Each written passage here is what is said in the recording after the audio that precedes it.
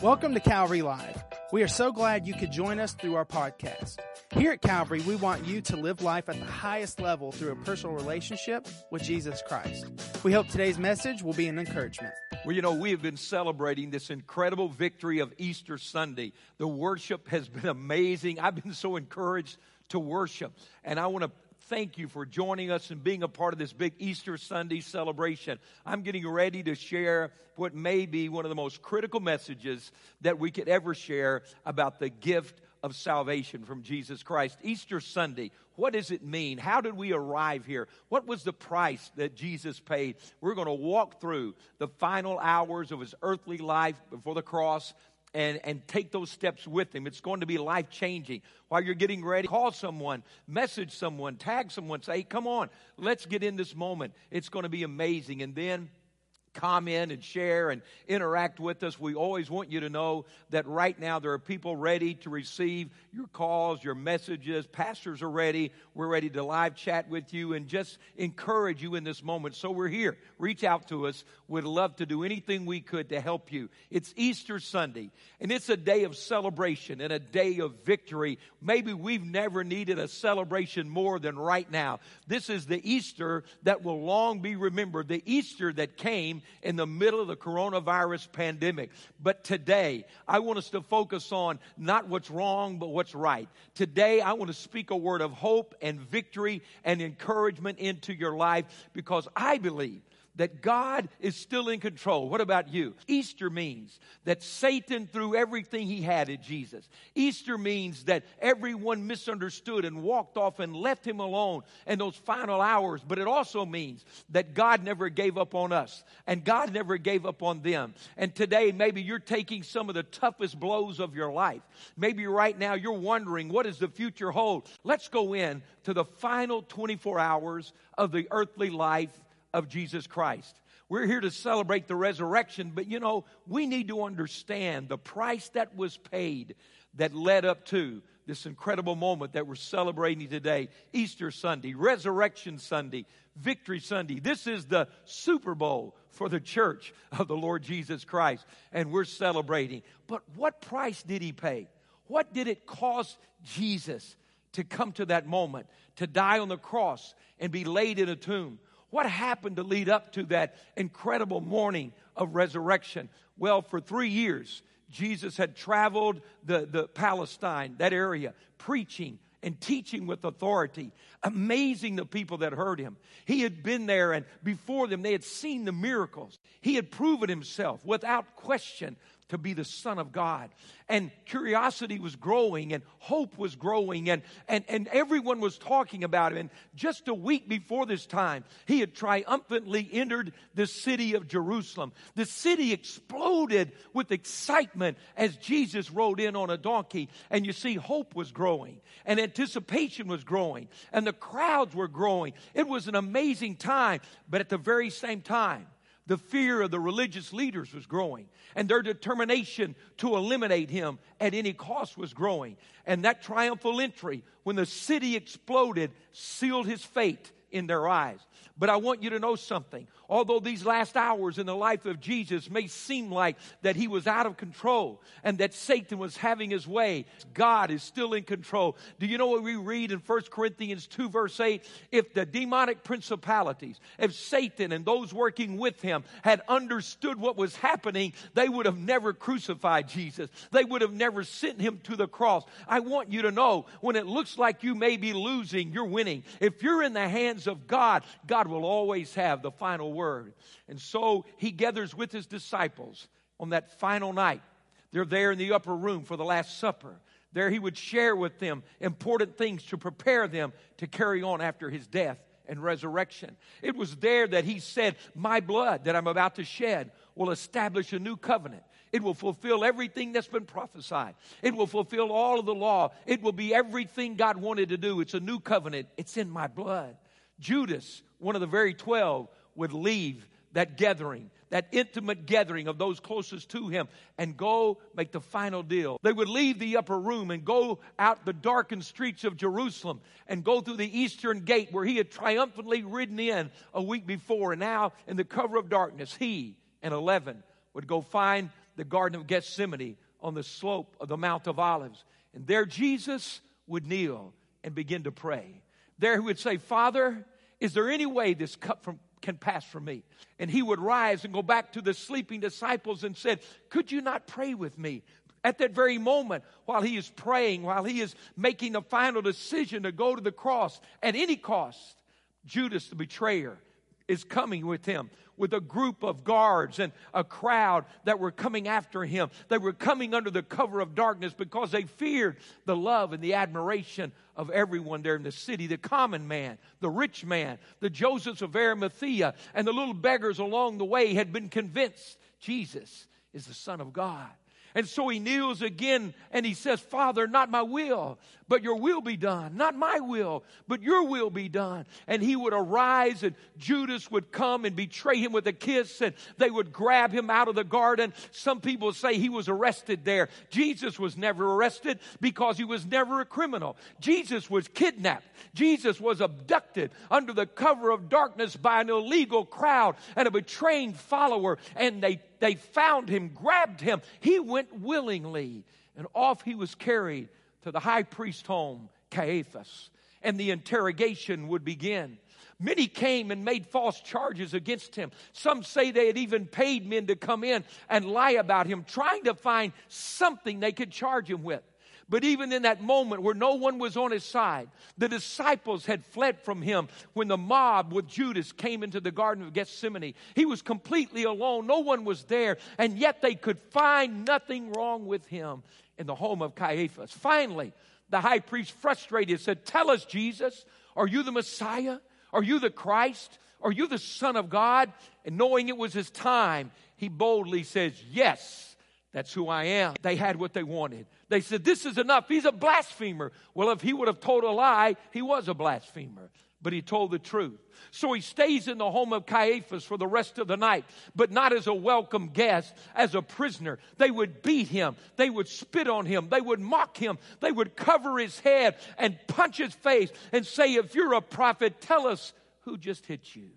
Throughout the night, no rest. No rest, only insults, only torture. He was hurried to the judgment hall of Pilate. Why Pilate?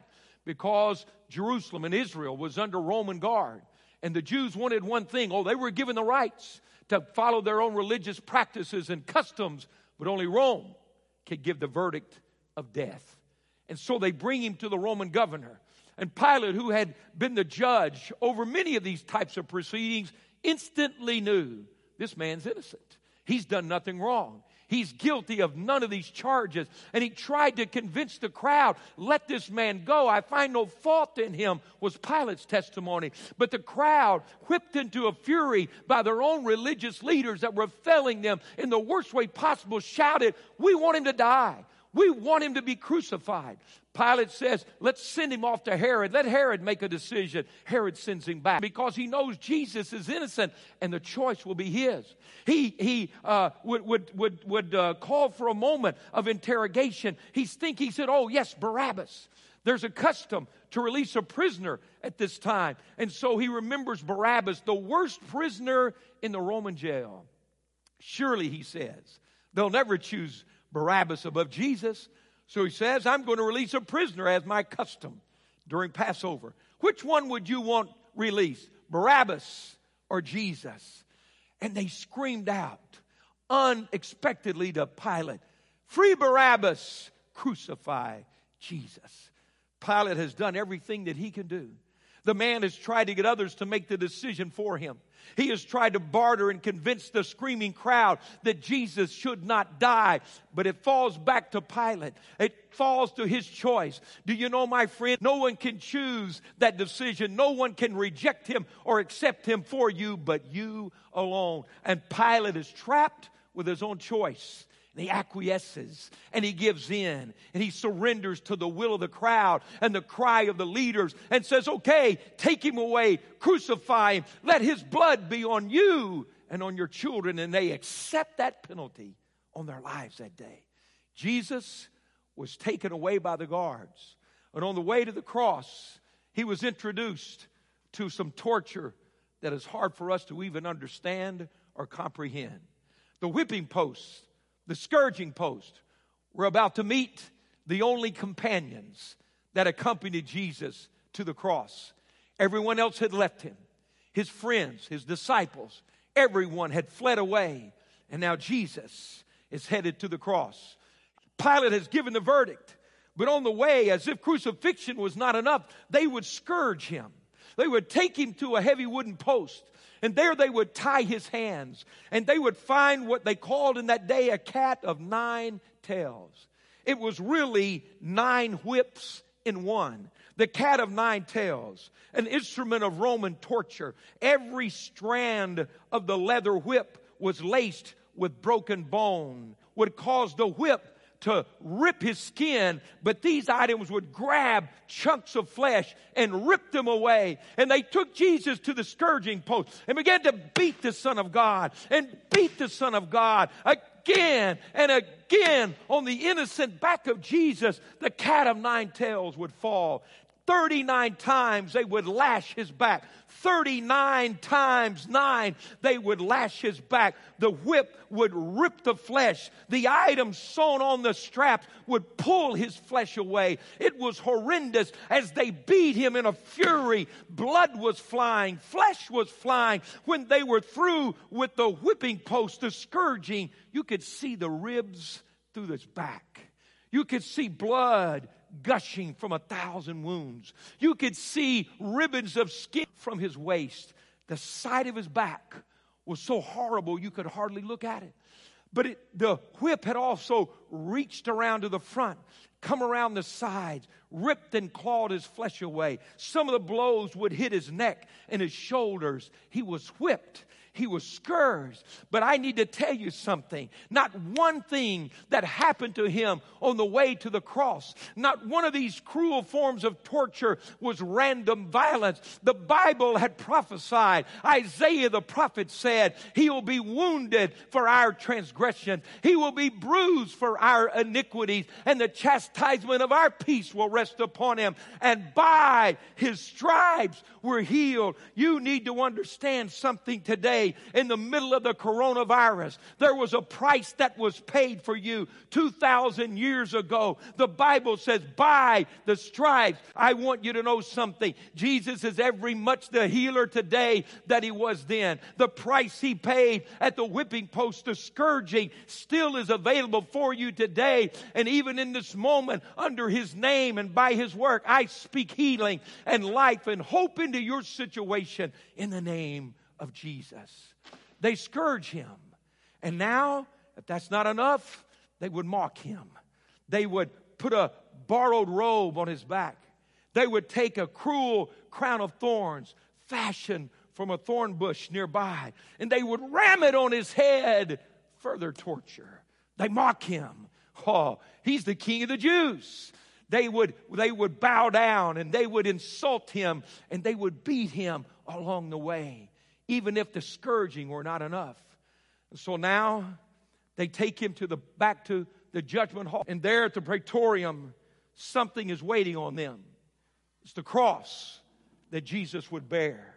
It's the cross that he would carry. And he laid it on his back. The back that had been ripped open.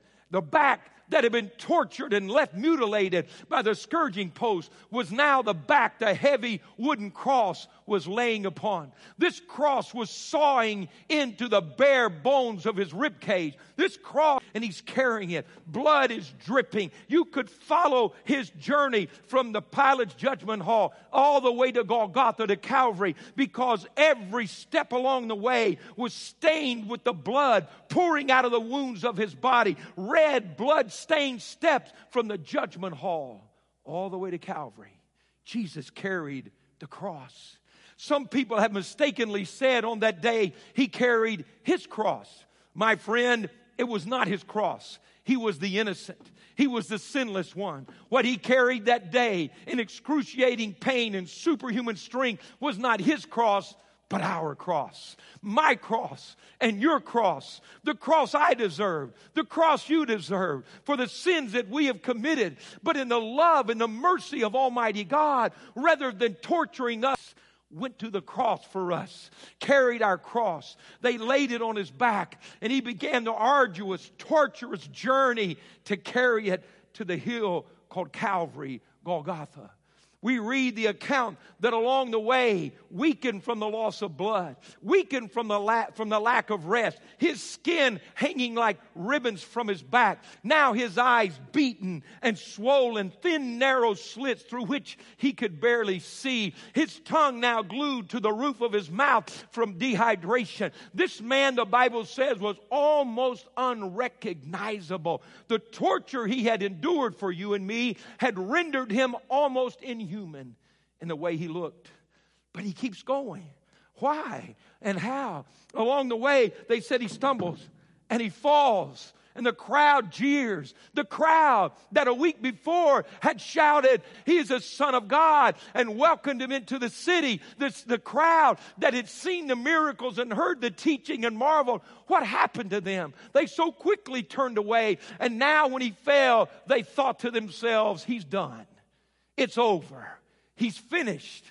But they gasped as this bloody, lonely figure shoved himself up with a determination that was beyond any earthly strength. And he continues the journey. And why? Why? Just give up, Jesus. Your disciples have left you. You've been beaten. You paid the price. Just give up. Oh no, he couldn't. He wouldn't. You see, he kept going. Why? What could have encouraged him that day? What could have motivated him to keep going on that day? I'll tell you what it was. As he carried that heavy cross, sawing in his back, adding to his pain, there was something that he could not escape. There was something, though his eyes were beaten and swollen, there was something he could see that caused him to know he just couldn't give up. What did he see, Pastor? What did he see? The jeering crowd? The blood falling to the ground? Oh no. He looked down over the centuries of time. And my friend, he saw your face. He saw your face. He saw your broken heart. He saw your broken dreams. He saw your fruitless struggle to make life work. And because he saw you, he got up one more time. He pushed himself to his feet and carried your cross and my cross, because nothing could do that but him. So Jesus trudges along the way, carrying our cross superhumanly, bravely, never giving up, continuing to push himself until finally he's reached Golgotha, the hill called Calvary. Finally, he falls again. He is there now, and the cross is laid on the ground, taken off the shoulders of Jesus. But it's not over. It's only beginning. Because you see, they'd carried him to a place chosen carefully by the Roman government called Golgotha. It was chosen because it was on a hillside over a busy road coming into the city of Jerusalem. And there, as those men hung, dying, nailed, crucified to a cross, the local populace would see them and shudder, hoping I'll never do anything to end up like that. And they took Jesus there, the innocent Jesus, the Son of God, the one who carried our burdens and came all the way from heaven to be our Savior. That's where they brought him. That's where he would die. Publicly, between thieves, they carried him there. So they laid him out across this cross. They stretched his hands wide across the crossbar. They pulled his legs and feet to the bottom. There, they began to crucify him. They opened that hand, the hand that had blessed the children, the hand that had fed the multitudes, the hand that had stilled the waves and calmed the storm, the hand that had blessed and never cursed, that hand laid on the cross, a huge spike, and then they would start crucifying Jesus, nailing him to a cross. Can you imagine the pain? His hands are nailed to our cross, to our judgment, to our failure, to our sin. He's being nailed there. They go to the foot of the cross. They grab his feet, yank them together, cross them at the ankles, take a huge spike, put it on his foot, and the guard begins. There, The work of crucifixion has been accomplished. He's nailed to a tree. A human being is nailed to a cross piece. They would take him on this cross. They would lift it up, his body hanging by 3 spikes, and drop the heavy cross into this indentation. Now, they wait for him to die, hanging on the cross. You might think, surely this story's over. Oh no. The hatred of Satan for Jesus, the fear of Satan that he would accomplish his purpose, knew no end of fury. He was blinded with fury. And those around were caught up in the moment. He's hanging on a cross. His hands are stretched. His feet are stretched. And he's dying there. He's suffering there. And they would even ridicule him then. Some of the leaders said, oh, if you're the Son of God, come down. If you're the Son of God, free yourself. Prove yourself. Do you know he could have come down? He's the creator of the universe. He's the King of kings and the Lord of lords. He could have released himself. He could have called 10,000 angels. He could have obliterated the city. He could have burned this planet into a cinder block racing through outer space. But no, for you and for me, he stayed on the cross. Why? Because the love of God has no limits. Because the love of God has no boundaries. You see, what we're looking at today is not religion or culture or fable. It's the true, literal picture. It's why we celebrate Easter. Easter is such a celebration because the price to get there was so high. It was paid by God. It was paid by the blood of Jesus. Jesus did not say, I am a way to heaven. He said, I am the way to heaven. My friend, blessing and healing, salvation on this earth, and eternity with God is not found through 100 different ways. It comes through the cross of Jesus Christ. It's not a religion. It's not some formula or dogma. It is a gift of God to everyone on this planet and paid for with the blood of Jesus. You see, religion has these different ways you earn the favor of God.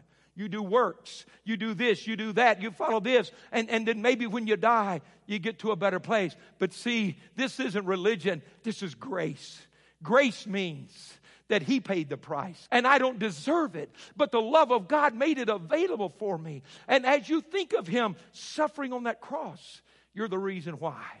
You're the reason why. He wouldn't stop. He wouldn't come down. He was there. He was dying. He was coming to the end of his life. And you need to understand, as the day went on, as this time moved through, there Jesus was, hanging between heaven and earth. The only way that we could be reconciled to God. And nothing could talk him out of it. Nothing could move him away. There was one moment that's almost hard to imagine, when Jesus would hang his head and say, my God, why? Why did you forsake me? Where are you? Where are you? What had happened? Would God the Father forsake the Son? There's universal agreement by those that are scholars and teachers of the Word of God. What had happened at that moment? Was something Jesus had never experienced in his eternal existence as a holy God. For in that moment on the cross, the Bible said the Father laid upon him the sin of all the world. Every sin committed before that day, and every sin that would be committed from that day even until now, was laid on him, was placed on him. He became the burden bearer for you and me. He paid the price for you and me. How can I simply pray a prayer and say, God, I believe in you. God, I'm sorry. God, forgive me. Because our sins were laid on Jesus on the cross. Because he paid a price no one could pay but him. When our sins were laid on him, in that instant, Jesus felt that separation from his Father. In that moment, nothing had ever come between them. In that moment, it was as if he was abandoned, but he wasn't abandoned. It was that sense that sin separates from God. The Father was there. Finally, he comes to the ending of that day. He is here, stretched upon a cross. You see, by now, the weight of his body is beginning to rip through his hands and feet, and his body is sliding down the cross.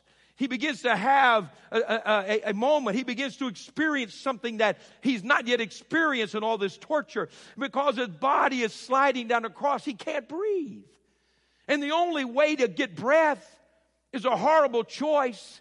He places all of his weight on the spike in his feet.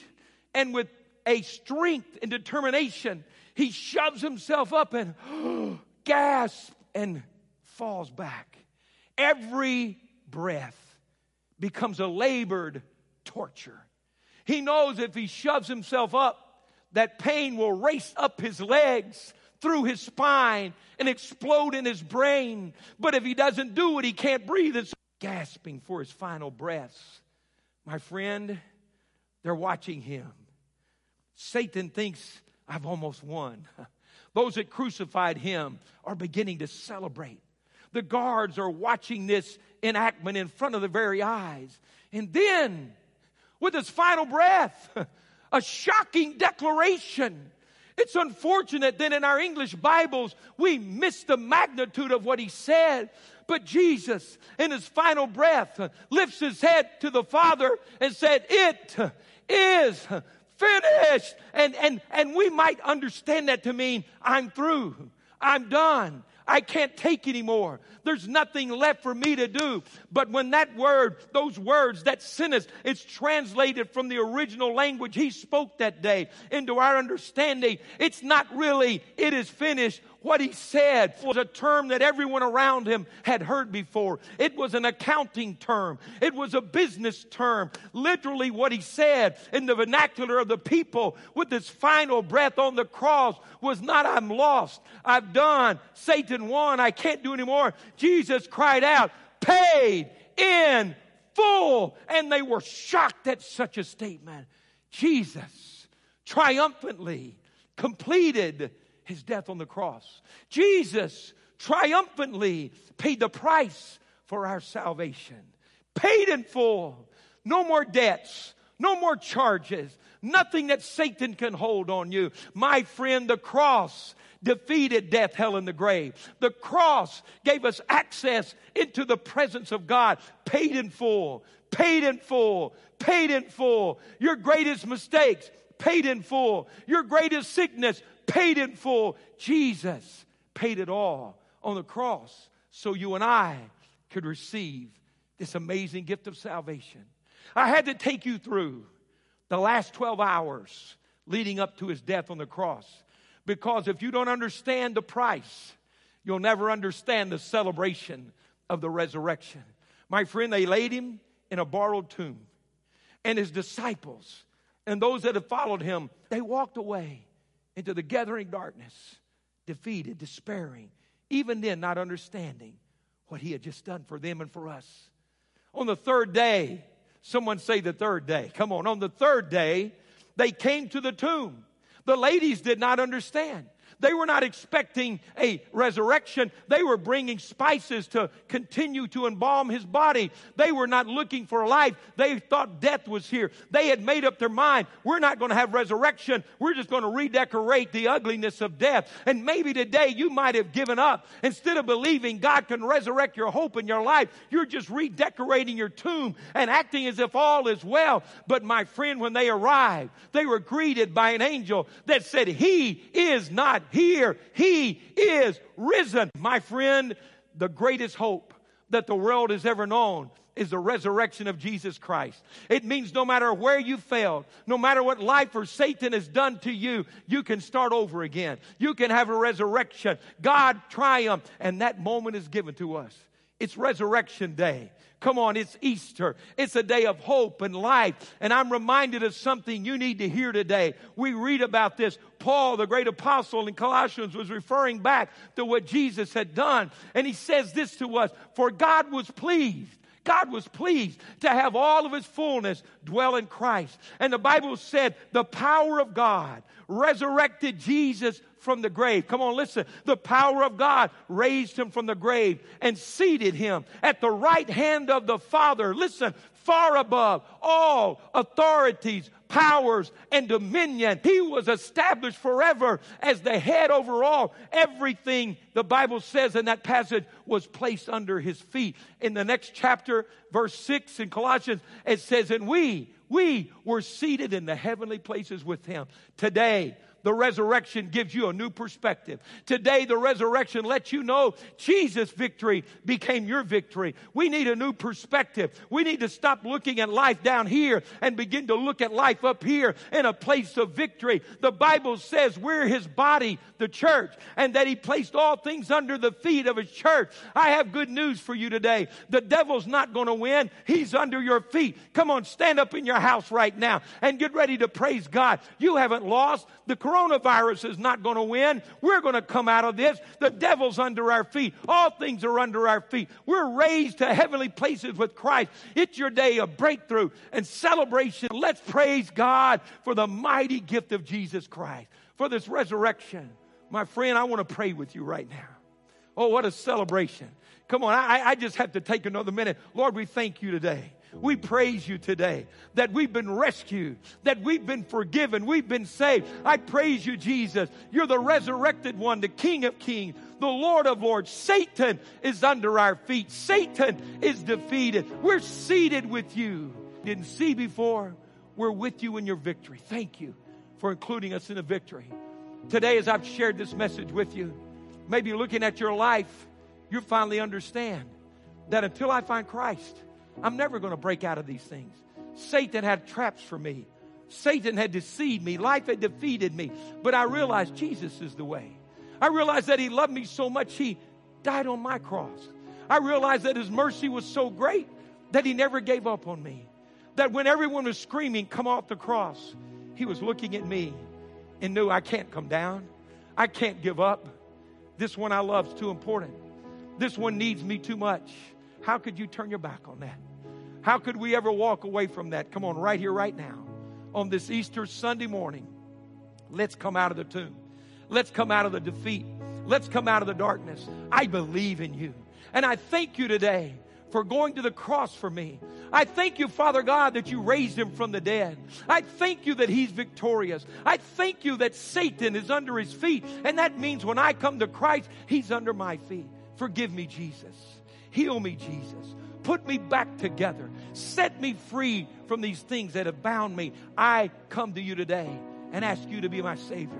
I ask you to be my Lord. Today, I believe with my heart and I confess with my mouth, you are God's Son. You are my salvation. You are my healer, my Savior. Lord, come live inside my heart.